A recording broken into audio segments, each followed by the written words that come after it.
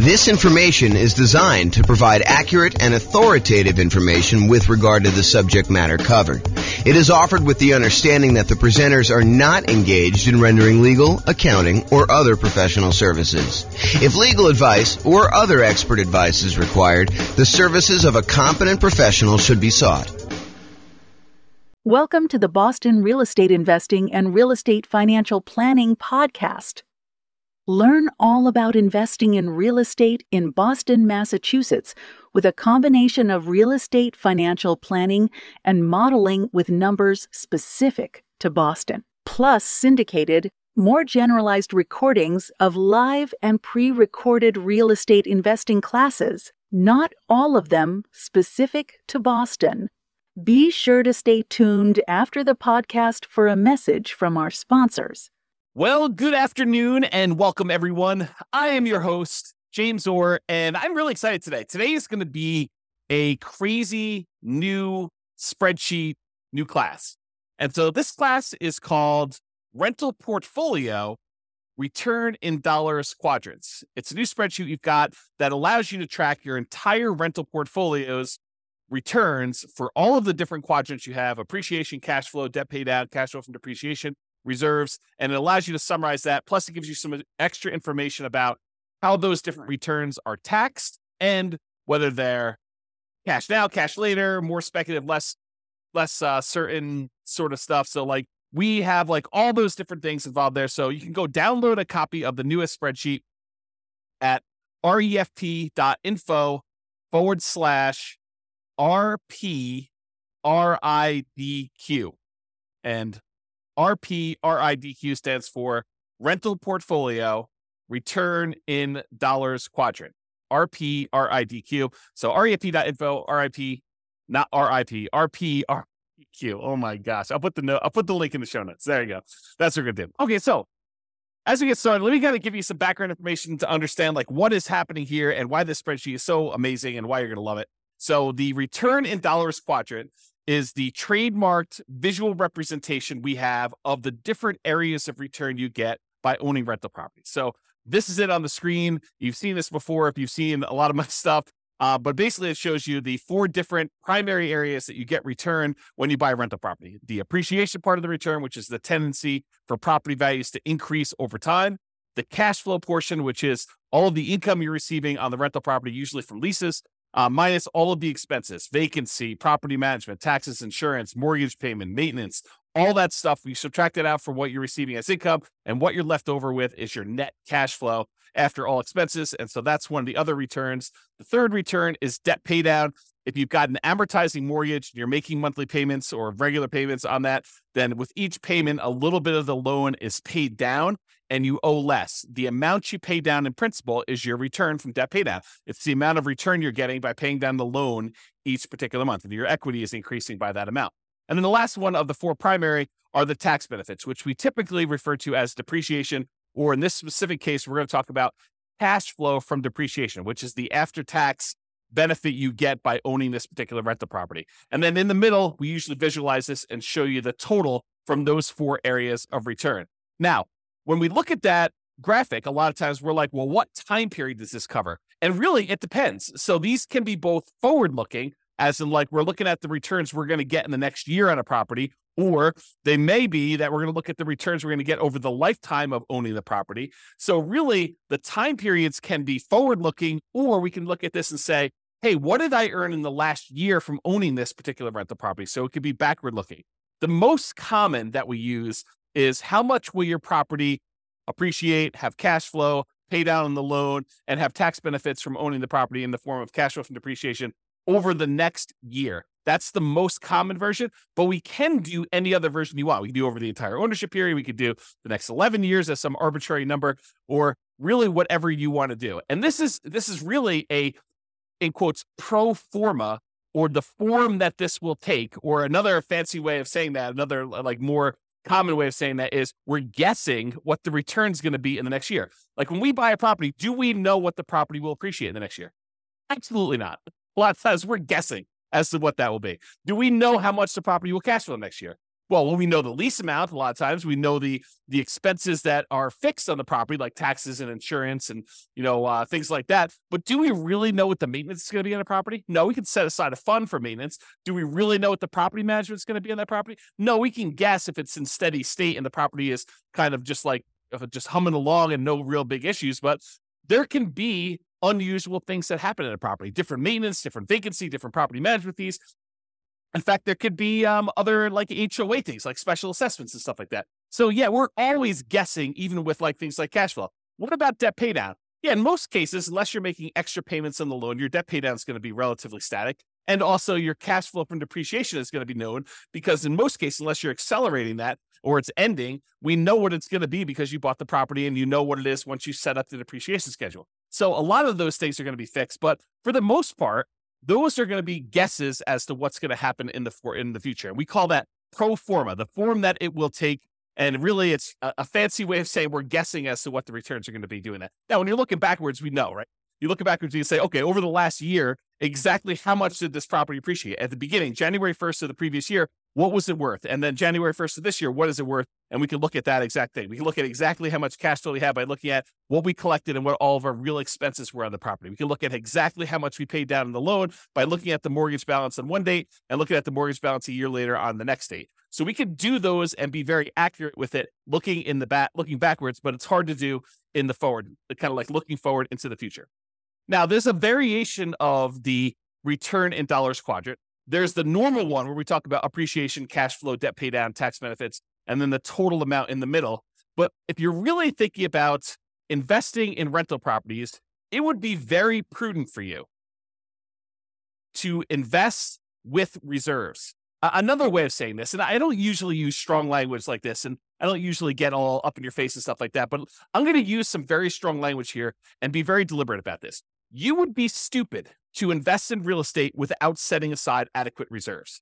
And I feel that strongly about it because you really do need to have reserves for the unexpected things that come up. So if you're like investing in this stuff and you are not taking into account reserves, you're probably doing it wrong. And so if you're just looking at your return from appreciation and cash flow, debt pay down, tax benefits, and you're trying to calculate what your return is on, like, let's say a certain amount that you have invested or the amount of equity you have in your property, and you're ignoring the fact that you need to have 6 months of reserves or 12 months of reserves or 24 months of reserves or whatever you set aside for reserves, if you're not taking into account that extra amount for reserves, you're probably not analyzing your deals correctly. This is sort of like the white lie that we tell when we go to cocktail parties. We say, my investment property is doing amazing. I've got no money in the deal because I bought it with a no money down loan and I'm getting this amazing return on it. Well, you wouldn't ever buy that property without having a certain amount in reserve, 6 months of reserves or 12 months of reserves or 24 months or 36 months or whatever it is in reserves. So the fact that you think you're investing in this thing with nothing down is not true. And so that's the lie we tell at cocktail parties about, we're getting this amazing return. Really, we should be including how much we had to invest in the deal and the amount we have to invest in reserves to do that. And if we're looking at return on investment, we should include those reserves as part of what we had to invest in order to get the deal. Or if we're looking at it as return on equity, we should include reserves plus the equity we have in the deal as like the return we're getting in order to continue to hold on to that particular property. Now, as soon as I explain that to you and you're like, okay, James, I'll buy that. The fact that you need to have reserves in order to buy a rental property, that sort of makes sense because we really are not going to buy a property without having reserves in this. Well, as soon as I tell you that, now you have a certain amount of money you have on reserves, we really should look at what we're earning on those reserves that are sitting on the sideline, whether it's savings accounts or CDs, or if we're going to get really risky and do like stocks or bonds or whatever we're going to do in that thing. We can look at the return we're earning on the reserves as an extra return that we are getting by having this property as well. Because if you're going to have the reserve set aside, if you're going to have $10,000 or $20,000 or $50,000 or $100,000 or more, depending on how many rental properties you have and how much you're setting aside in reserves, but if you're going to have that large chunk of money sitting on the sideline, you really should take into account the money that you're earning on that reserve as part of the property. And so whatever you've allocated to a specific property, you should take that return that you're earning on the reserves you have invested elsewhere, no matter what that's invested in, and include that in your return. So we have a different variation of the return in dollars quadrant where we talk about the return we're getting from appreciation, how many dollars the property went up in value, the return we're getting from cash flow, how many dollars of cash flow do we get in that next year as an example, or how much do we pay down the loan in that year from debt pay down, or how much we got in cash flow from depreciation. for owning this particular property. And then in addition to that, the variation with the one with reserves says, how much did we earn on the reserves that we set aside to own this property? And so we have a version of this where we have the 4 primary returns: appreciation, cash flow, debt paid down, tax benefits. And in addition to that, we have an additional one for reserves on the bottom, which is sort of your base of all the things that you kind of need that in order to continue to make this investment elsewhere. And then that gets included in the total as well. So that's why we have a different version for reserves. And that's why you will see on the spreadsheet, there's a section in there for reserves. It's not the amount you have in reserves. It's the return you're earning on the reserves you have set aside in order to own this property. Okay. So there are 2 flavors of reserves. And this is just sort of like by definition. It's like how we define the kind of return in dollars quadrant plus, R6 is the 6-month reserve version and R12 is the 12-month reserve version. But, you could arbitrarily say, hey, look, I'm actually going to set aside 24 months of reserves on all my properties, and I'm going to keep it into a savings account, and which I'm only earning, 1% or 3% or 4% or whatever you can earn at the time by doing that. The 2 flavors we have by default are this 6 months of reserves version, which we assume you're keeping in something really, really safe, like a savings account or a CD or something like that, where you're earning a very small percentage. And we've arbitrarily picked 1% as an example from this. Or you have 12 months of reserves. You have, at least twice as much as you think you might need if you were going to keep it in something safe, but you're going to be able to invest the majority of that in something a little bit more risky, like stocks or bonds. And we're going to just arbitrarily say, not that you're guaranteed to earn 8% in the stock market. We're just arbitrarily going to say you're earning a higher amount. And we picked 8% as just sort of like really rough number to estimate what you might earn in the future by keeping 12 months of reserves on the side. And this class was not intended to be a whole class on reserves. It's really just sort of like touching the surface of this discussion to show you why there are 2 different flavors of the return in dollars quadrant. One where we keep 6 months of reserves and we're earning 1% on that money, and another one where we keep 12 months of reserves and we're earning 8% on that money. And I've showed you 2 different examples of how the returns might look on the same property where you do 6 months of reserves or do 12 months of reserves. And one thing I will point out is the amount you earn from appreciation and cash flow and debt pay down and tax benefits, the dollar amount you earn on all those does not change if you have 6 months of reserves or 12 months of reserves. What does change is the amount you earn on the reserves.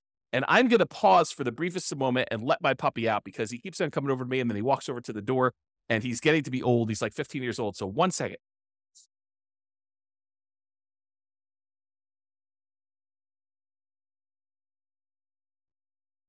Okay, I'm back. All right, so we just talked about reserves there. So getting back to this return in dollars quadrant sort of idea. You may be familiar with this idea if you've seen any of my classes where I talk about the world's greatest real estate deal analysis spreadsheet. In that spreadsheet, you've seen that when we do the deal analysis, the second chart, the second graphic on the dashboard for doing this is the return in dollars. And we do that for year 1.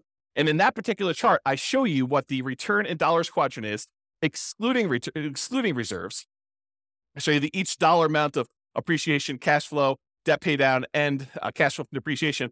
Then I also show you the returns for return in dollars quadrant for R6, which is the 6 months of reserves earning 1%. And then finally, I show you the RIDQ plus R12 for 12 months reserves at 8%. And I've highlighted those in red there. You can download a copy of the world's greatest real estate deal analysis spreadsheet. If you haven't seen it before, just go to refp.info and you can download a copy. Just put in your email address and they'll email you.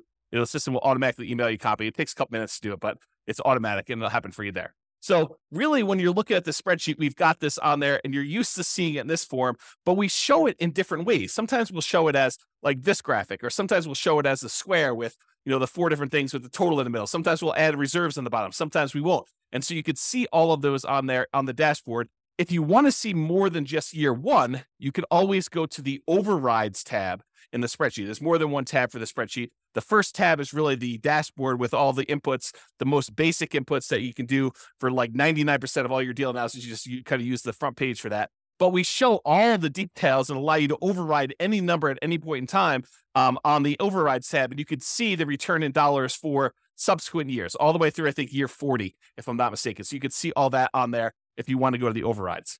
Okay, so that's how you do it. And that's what you normally see if you were looking at one deal that you're analyzing. So if you want to go look at a particular property that you're considering buying or property that you already own, you want to just run it through the deal analysis spreadsheet, the world's greatest real estate deal analysis spreadsheet, then you can go see that. But what if you want to see all of your properties? What if you wanted to see what the return is for appreciation for all the properties you own, or the cash flow for all the properties, or the debt pay down, or the return you're getting on reserves, or the return you're getting from cash flow from depreciation, or what the total amount you're getting for all these are? Well, if you have access to the real estate financial planner software, you can see your entire portfolio starting at any point in time. You can see it from the very beginning when you start analyzing. You can see it 10 years in the future, or year 17 when you're going to actually retire, or year 22 when you're going to start collecting your Social Security. You can look at what your portfolio would look like, a snapshot of that, any point in time using the real estate financial planner software, and you can see it in kind of like 4 major views. The first view is you can see it in this sort of like stacked column where each individual property, it shows you the breakdown of how much you're getting in appreciation, how much you're getting from cash flow, how much you're getting in debt pay down, how much you're getting from cash flow from depreciation, how much you're earning in reserves. And it shows you each individual property stacked side by side so you can compare them very easily and see what they are. Or you could see any individual property using the more traditional kind of like graphical 4-quadrant thing with the reserves at the bottom, showing you the total amount and how it breaks down for each one of your different returns, the dollar amounts you're earning from each of those. And in addition to that, if you're like, hey, I want to just see one number for my entire portfolio, all the rental properties I own at that given time, we have a version of that return in dollars quadrant, where it sums up all of the appreciation you're getting from all of your properties, all of the cash flow you're receiving for that entire year for all of your properties, all the debt pay down, all of the tax benefits or cash flow from depreciation, all the amount you're earning in reserves, for a total amount in total for all of your properties in your portfolio. And then, of course, if you'd rather see it more of like a table format, we've got that view as well in the real estate financial planner software. And you can access that. Just go to refp.com or realestatefinancialplanner.com, and you can access that software if you have access already. But what if you don't have access to that? Well, that's why we are introducing the rental portfolio return in dollars quadrant spreadsheet. This works in Excel, might work in Google Sheets. I don't know. I didn't test it there. I can't guarantee it might work in whatever the Apple version of Excel is, but I built it in Excel, and that's what we designed it for. And so I know that it works there. But really what this does, it allows you to go in here and enter in all your different properties, then write down all the different appreciations you have for each individual property, all the cash flow you're earning from each individual property, all the debt pay down you're estimating you're going to earn for that particular year, all the cash flow from depreciation you're going to get, and how much you're earning on all the different reserves. Then it will total up how much you earn from all of those things by property and give you totals for all the appreciation for all the properties, all the cash flow from all the properties, all the debt pay down, all the cash flow from depreciation, all the reserves, and then the total for everything for all properties as one big number at the end. And in addition to that, we kind of break down, which I'll go over here in some detail here, about when you receive the money and whether it's speculative type of return or a more certain type of return. And I've also added something that I don't think I've added before on any of our spreadsheets. I think this is new. I create so much stuff, sometimes I forget what I put in other things. But I think this is brand new. When it is taxed, so all the different returns and when they become taxed and how they are taxed. Because different returns are treated differently from a tax perspective. And so we'll go and we'll look at all that. But I just want to show you what the spreadsheet is, and we'll go over details. So how do you use this spreadsheet? Super, super easy, super simple. I tried not to make it really complicated. I may in the future combine different spreadsheets and make them all interact and stuff like that. But I wanted to keep this super straightforward for somebody who's just like, I just want to see the return in dollars quadrants. I just want to look at that. So instructions are this. You enter in your property address.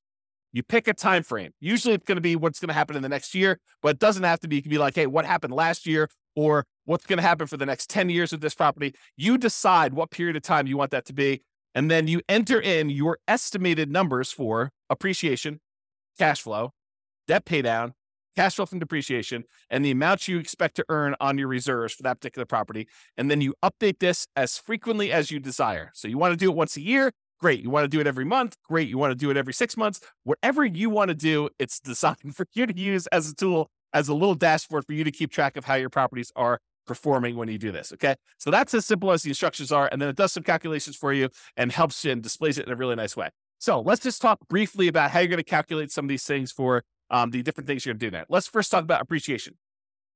For putting in the number for appreciation, you enter in your property, you decide you're going to do for the next year in the future. For doing appreciation, you usually take the value of the property and you multiply it by what you're estimating the appreciation rate will be. So for example, if you had a arbitrary number, $250,000 property, and it was expected to appreciate at 3% per year, you'd take $250,000 and you multiply by 0.03, and you'd get $7,500 is what you expect that property to go up in value in the next year. That's the only way you calculate it. It's really simple to do that. If it's 4%, you use times by 0.04. If you think it's only going to go up 1%, you do 0.01. If you think it's going to go down in value, you can multiply it by negative point something. So whatever you want to do, you can do it that way. If you want to get fancy and you're kind of like an advanced Excel person, you could totally use a formula here. You could use equals, and then you put the price in there and you multiply it by whatever the percentage you've gotten there is, and it will then calculate what it happens to be. Then at the end of the year, you come back in and you write down what the new value is, and you could change the appreciation rate. You just kind of keep updating your formula if you decide to do it that way. That's appreciation. Cash flow.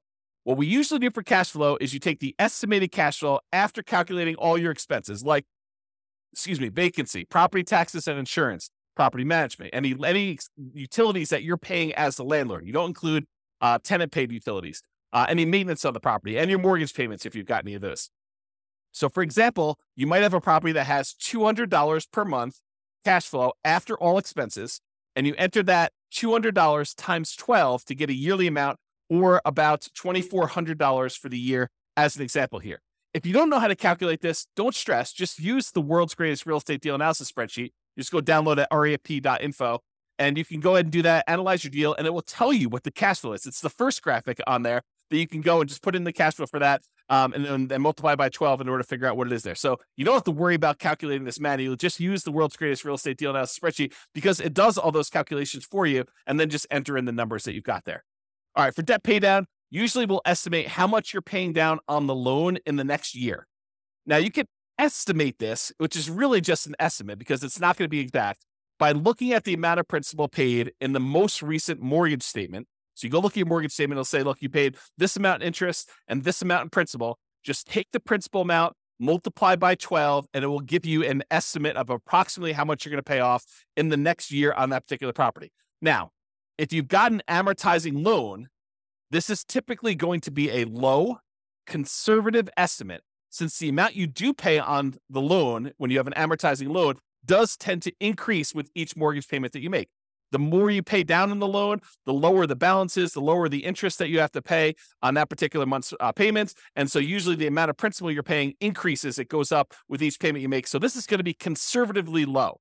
And you can really go look. If you're doing this in reverse, you say, look, what did I do over the last year? You can go look at the last 12 months of mortgage statements and add all those up as to how much you paid in principal if you want to do it that way. For looking into the future, it's close enough if you take the number for the last month and just multiply by 12. Sure, it's going to be off, but it's going to be conservative, and I think that's close enough for what we're doing there. So, for example, if you look at your mortgage statement and it says you paid $100 in principal on your last mortgage payment, just multiply that by 12, get $1,200 in principal for the year, and you enter that dollar amount in there. You could, if you were really an advanced Excel user, you could use a formula in here in order to calculate exactly how much your mortgage payments would pay off in a 12-month period. There is a formula for doing that. I'll just give you that hint, but you need to be an advanced Excel user to want to go in there and actually set up the formula to do that calculation for you. I will tell you, I personally don't think it's worth the effort because these are all going to be estimates anyway. Is your property really going to go up 3.00000% in the next year? The chance is almost zero that it will go up exactly 3.00000%. It's going to go up a little bit more than 3%. It's going to go up a little bit less than 3%. Might even go down a little bit depending on what the market conditions are doing. So we're guesstimating. We're estimating what this might be in the future anyway. So it doesn't matter if we're like accurate to the seventh decimal place when we're trying to figure out how much you're getting in debt paid out. And yes, it is going to be conservatively low, but this just gives you a rough idea of approximately how much you're getting on a property when you do this. Okay. All right. The next one is cash flow from depreciation. You can usually find this number on your tax return, or you can estimate it based on how much you paid for the property. This is not intended for me to be like a whole class and how to go calculate cash flow from depreciation. If you don't know how to calculate it, really simple solution. Just go use the world's greatest real estate deal analysis spreadsheet. Analyze the deal you've got there. It'll actually estimate what your cash flow from depreciation will be based on what you put in there for the deal analysis, the purchase price, and what percentage of the property is land value, what percentage of is the building, and what your estimated effective income tax rate is. It'll do a calculation, estimate what your cash flow from depreciation will be, and just use that. Again, estimate is good enough. We're just kind of getting a rough idea from this stuff. So if you are also, I'll note, if you're doing some type of accelerated depreciation, like you're going to go and itemize, make all the different components in your house. You're going to accelerate your depreciation by moving everything forward to improve your cash flow on your particular property in the short term. Then realize that you might need to adjust these numbers to make it more accurate, but just estimate it, get an idea, and then you can go firm those up later if you need to, or go talk to your CPA if you have a CPA doing your taxes for you. So just do that and realize that depreciation goes away after 27 and a half years on residential properties, unless you've accelerated it and you've got to go up even faster than that. But in most cases, 27 and a half years, it's going to be zero after that. So if you own the property for more than 27 and a half years, been renting it out for that period of time, it's going to be zero for your depreciation number. All right. And this is just another note on this estimating and annualizing. How do you estimate things like cash flow when things are changing in the middle of your year? For example, you're doing this analysis in July. Well, in January, your taxes are probably changing. And there may be a new lease coming on in May, which is going to increase the rents or decrease the rents, depending on what's happening in your marketplace and what you were able to get last time. So you're not going to be able to say my cash flow is $200 a month and multiply by that 12 because it's only an estimate, because your taxes are going to be different in January, and your May lease is going to come up, and there's all these different things that are happening where things are changing in the math that you're doing to calculate this. Estimating is okay. Don't stress about this. This isn't like precision forecasting to begin with. Your property expenses like maintenance are also likely to change. They're going to be different than what you're estimating anyway. So don't worry about it. Just kind of use some rough numbers. We're trying to get like a ballpark of how well this is doing. Take a month of cash flow, multiply it by 12, and consider that good enough. Is it going to be exact? No. Could you take the extra time to make it more exact by going there and say, well, my taxes are going up in January. Here's what I think they're going to go up to. And so let's go ahead and change, 4 months of the time that I'm doing this to be that. And oh yeah, by the way, the lease is going to renew, and I think I'm going to raise the rents by this amount and going to do that change. And maintenance, I think on a property this year going to be higher because the tenant's been living in the property rough. And so I've got to estimate that. Sure. Could you go and do that and make it more accurate? Absolutely. Could it be really accurate if you're looking for the last 12 months and kind of doing this in reverse? Absolutely. But for now, just take a number and just estimate and make it accurate. Now, once you got all your properties entered into the spreadsheet, what's great about this is now you can actually look at it and say, okay, where should I put in my effort? Where should I go and apply all the 88 different strategies we've got for improving cash flow on a rental property? And you've got the kind of like how to improve cash flow 88 strategies all on the screen right now if you're watching the video version of this, and you can see, or go listen to all the other classes done on how to improve cash flow. But you can look at the ones where cash flow is struggling and look and focus and say, okay, well, these ones are great. I don't necessarily need to focus on those, or maybe I want to focus on those because those will be the easier ones to improve. But you can decide which ones to focus on and which ones to apply the 88 strategies to.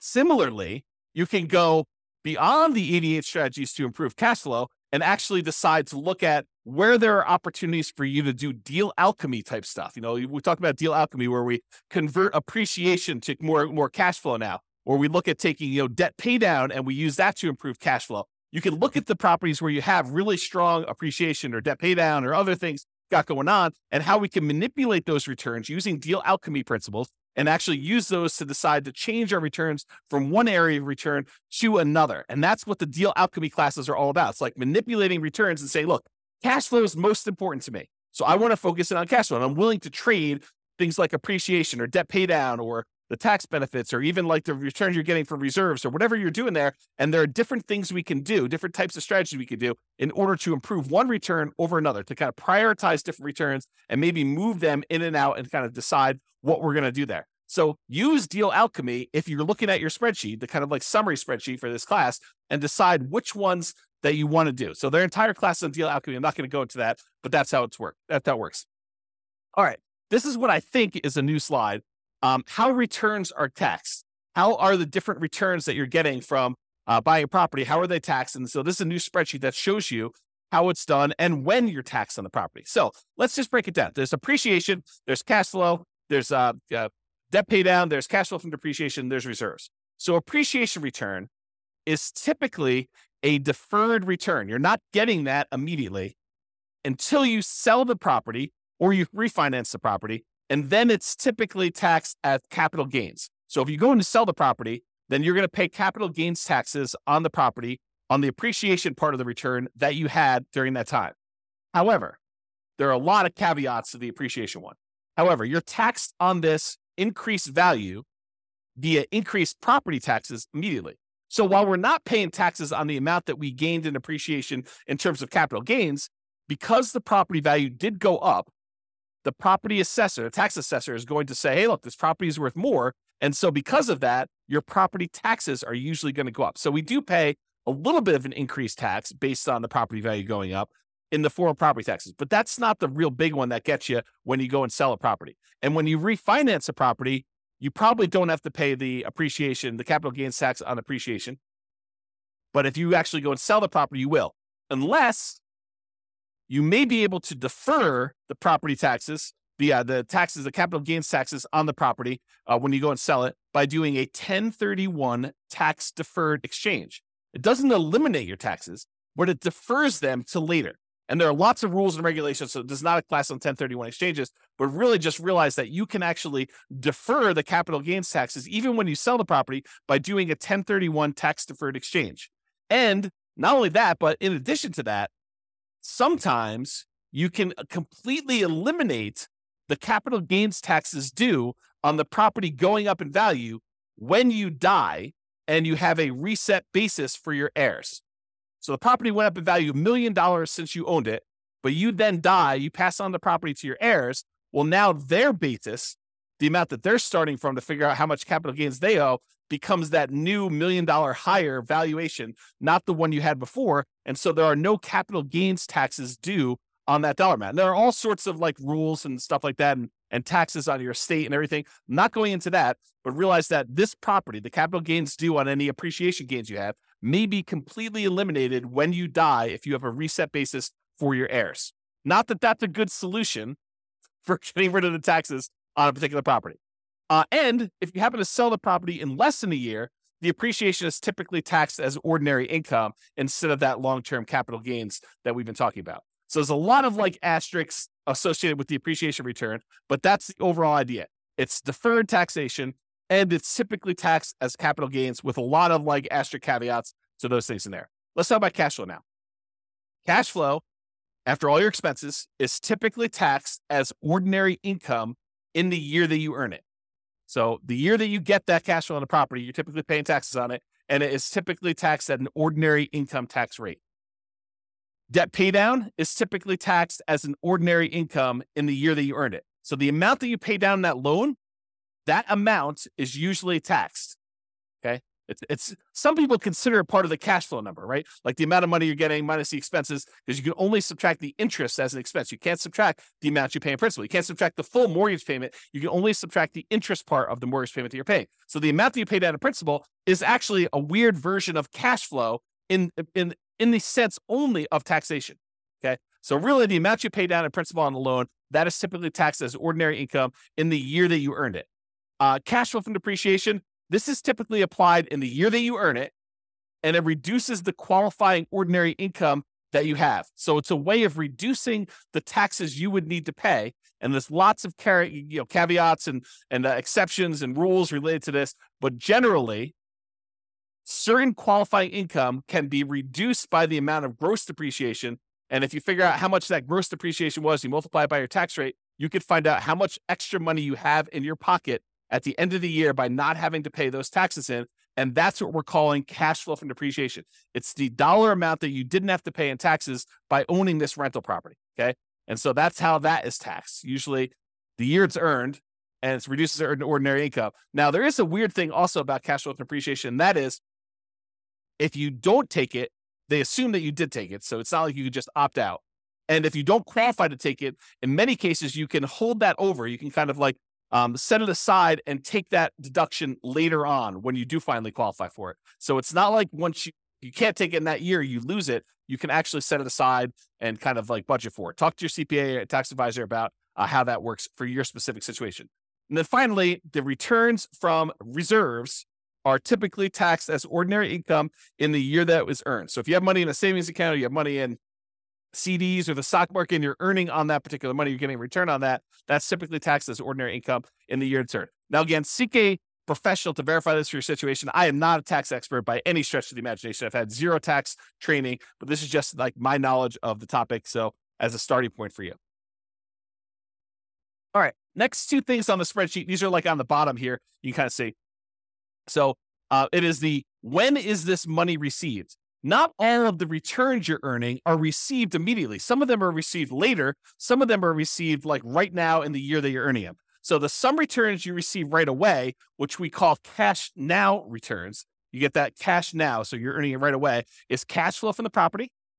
The cash flow from depreciation, those tax benefits you get by owning the property, you get that in this year for the taxes that you do. And then also the returns you're getting from reserves. So those are the three areas of returns, the three returns that you get to keep now. You get to earn this year or this month that you get whenever you kind of receive those. And depends on how you structure everything. But really, it's like you're not delayed in getting those. Now, some returns you receive when you sell a property or when you refinance a property, we call those cash later returns. And those tend to be appreciation, the tendency for property values to go up over time, and paying down the loan, debt pay down. Really what we're talking about is accessing the equity in your property. When property values go up and you owe and the loan goes down, the amount of equity you have in your property actually increases. And then how do we get at that equity? Usually we get that equity either by selling the property or doing some type of cash out refinance. And so in order to get access to that cash later returns, the equity you built up in the property, you need to wait a while. You need to sell the property or refi it. Okay, so that's when you receive the money. So you can see the total amount for cash flow, total amount for cash flow from depreciation, total amount from reserves, and then it will sum up all those and show you that. In this particular example, $12,960 between all three of these returns is how much you're receiving in your returns for cash now. And then a much larger amount is cash later. This is a lot of times why when people talk about real estate, they refer to it as a wealth building asset because a lot of the returns you're earning are cash later returns. You're not getting this in year one unless you're doing some weird deal alchemy where you're able to move the returns from cash later up into the cash now. That's part of what's happening with deal alchemy. You're manipulating the returns like appreciation and debt paid out, and you're deciding to move it into returns like cash flow. And that's how it's think about manipulating it. We're moving it from cash later to cash now. And it's not always a one-to-one trade, as I talk about a lot in deal alchemy. Okay. So you get the idea about when you receive the money. Speculative or certain. So some returns are more speculative, uncertain. They're more market dependent in nature. We don't know really what's going to happen. For example, do we know how much a property is going to go up in value in year one? Absolutely not. It's purely a guess. We think it's going to be 3%, could be 24%, could be negative 24%. We really don't know. We have a tendency to think that over a very long period of time, real estate tends to appreciate about 3% a year nationwide. Lots of different exceptions to that, lots of different market conditions happening. And so really, the appreciation return is very speculative or uncertain in nature. We really don't know what's going to happen. And to a similar degree, cash flow is also more speculative and less certain. A lot of people think, I've got a fixed lease. I'm definitely going to get at least $200 a month on this particular property. And that's a pretty certain thing. Oh, no. That is definitely not true. I mean, you could have a tenant who, stops paying on your mortgage, then you're not getting $200 a month, or stops paying on their lease rather, and you're not getting that amount of money. Or, there's a lot of maintenance on the property. You need a new roof and that's $10,000. And you thought you were going to get $200 a month. Well, now you're negative $7,500 for the year when you really think about that. So no, cash flow is not that certain. It is definitely more speculative. And who knows how much rents will go up in the future. They might go up 3% next year. They might go up 5%. They might go up negative 5%. They might go up negative 10%. We really don't know. It's a lot of market dependency there. There's a lot of market speculation and risk and uncertainty. There's a lot of variation in what we're going to see. That's another way of describing this is like how much variation are we likely to see in these things? Similarly with reserves. Sure, you could go and invest your reserves in like a CD where you get a guaranteed 1% return on your money by having the CD. And in that case, I could probably make an argument to even move this from more speculative, less certain to less speculative and more certain in terms of reserves. But if you're taking this money and you're investing in something like bonds or to a greater degree the stock market or crypto or anything crazy like that, where you're going to actually get a much wider variance of different returns you might get, it is definitely more speculative and less certain the return you're getting there. So the returns that we think of as more speculative in nature, market dependent and uncertain are appreciation, cash flow, and depending on what you're investing in with your reserves, the reserves. Okay. And then we add up those three and we show you the total amount of the more speculative, less certain returns you're earning are $80,781 is like based on the spreadsheet with the example numbers, which you should just write over and replace. I put sample numbers in there so you can see how it works, but the idea is just overwrite them with your own stuff. Now, some returns are less speculative. They are more certain, and they're closer to being, in quotes, guaranteed. Not anything in life is guaranteed, but these are they're more closer to guaranteed than the other returns we've talked about so far. So, for example, debt pay down.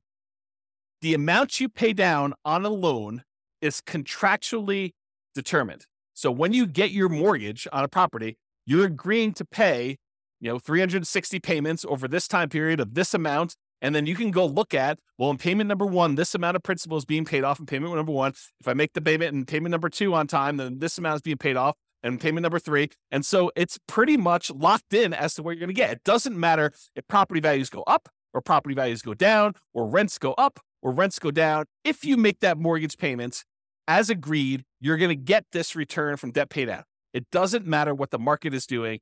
It's contractually agreed to between you and the lender as to the amount you're getting from debt pay down. Can you choose to pay more? Sure. Can you choose to not make your mortgage payment and then you're not actually making a thing and you're not going to get that return? Absolutely. So it's not guaranteed and like it's guaranteed. It's like if you're making payments as agreed, you're very likely to get that particular return from debt pay down because it's a contract between you and the lender with certain terms as to how that's all going to work. The next one is cash flow from depreciation. This is based on tax law. So if you buy a property and the value of the land is subtracted out, and you just have the value of the building and you divide by 27 and a half years, that is the dollar amount of gross depreciation you are likely to get by owning that particular rental property. It doesn't matter if the market is up, doesn't matter if the market is down, unless they change the tax law and it is retroactive so that it changes like things you had in place from before, you are getting this return from cash flow from depreciation. So that is why it's less speculative and more certain. And we already talked about this example, but if you're investing your reserves in something, it can move from being more speculative, less certain, like if you're investing in stocks, or it could be less speculative, more certain if you're investing in something with like a fixed, quote, guaranteed rate of return, like a CD. Okay. And so that's why that can move back and forth. All right. So in conclusion, use the rental portfolio return in dollars quadrant spreadsheet to keep track of all the different returns of your portfolio. This will break them out really nice, make it very clear as to where all your returns are coming from.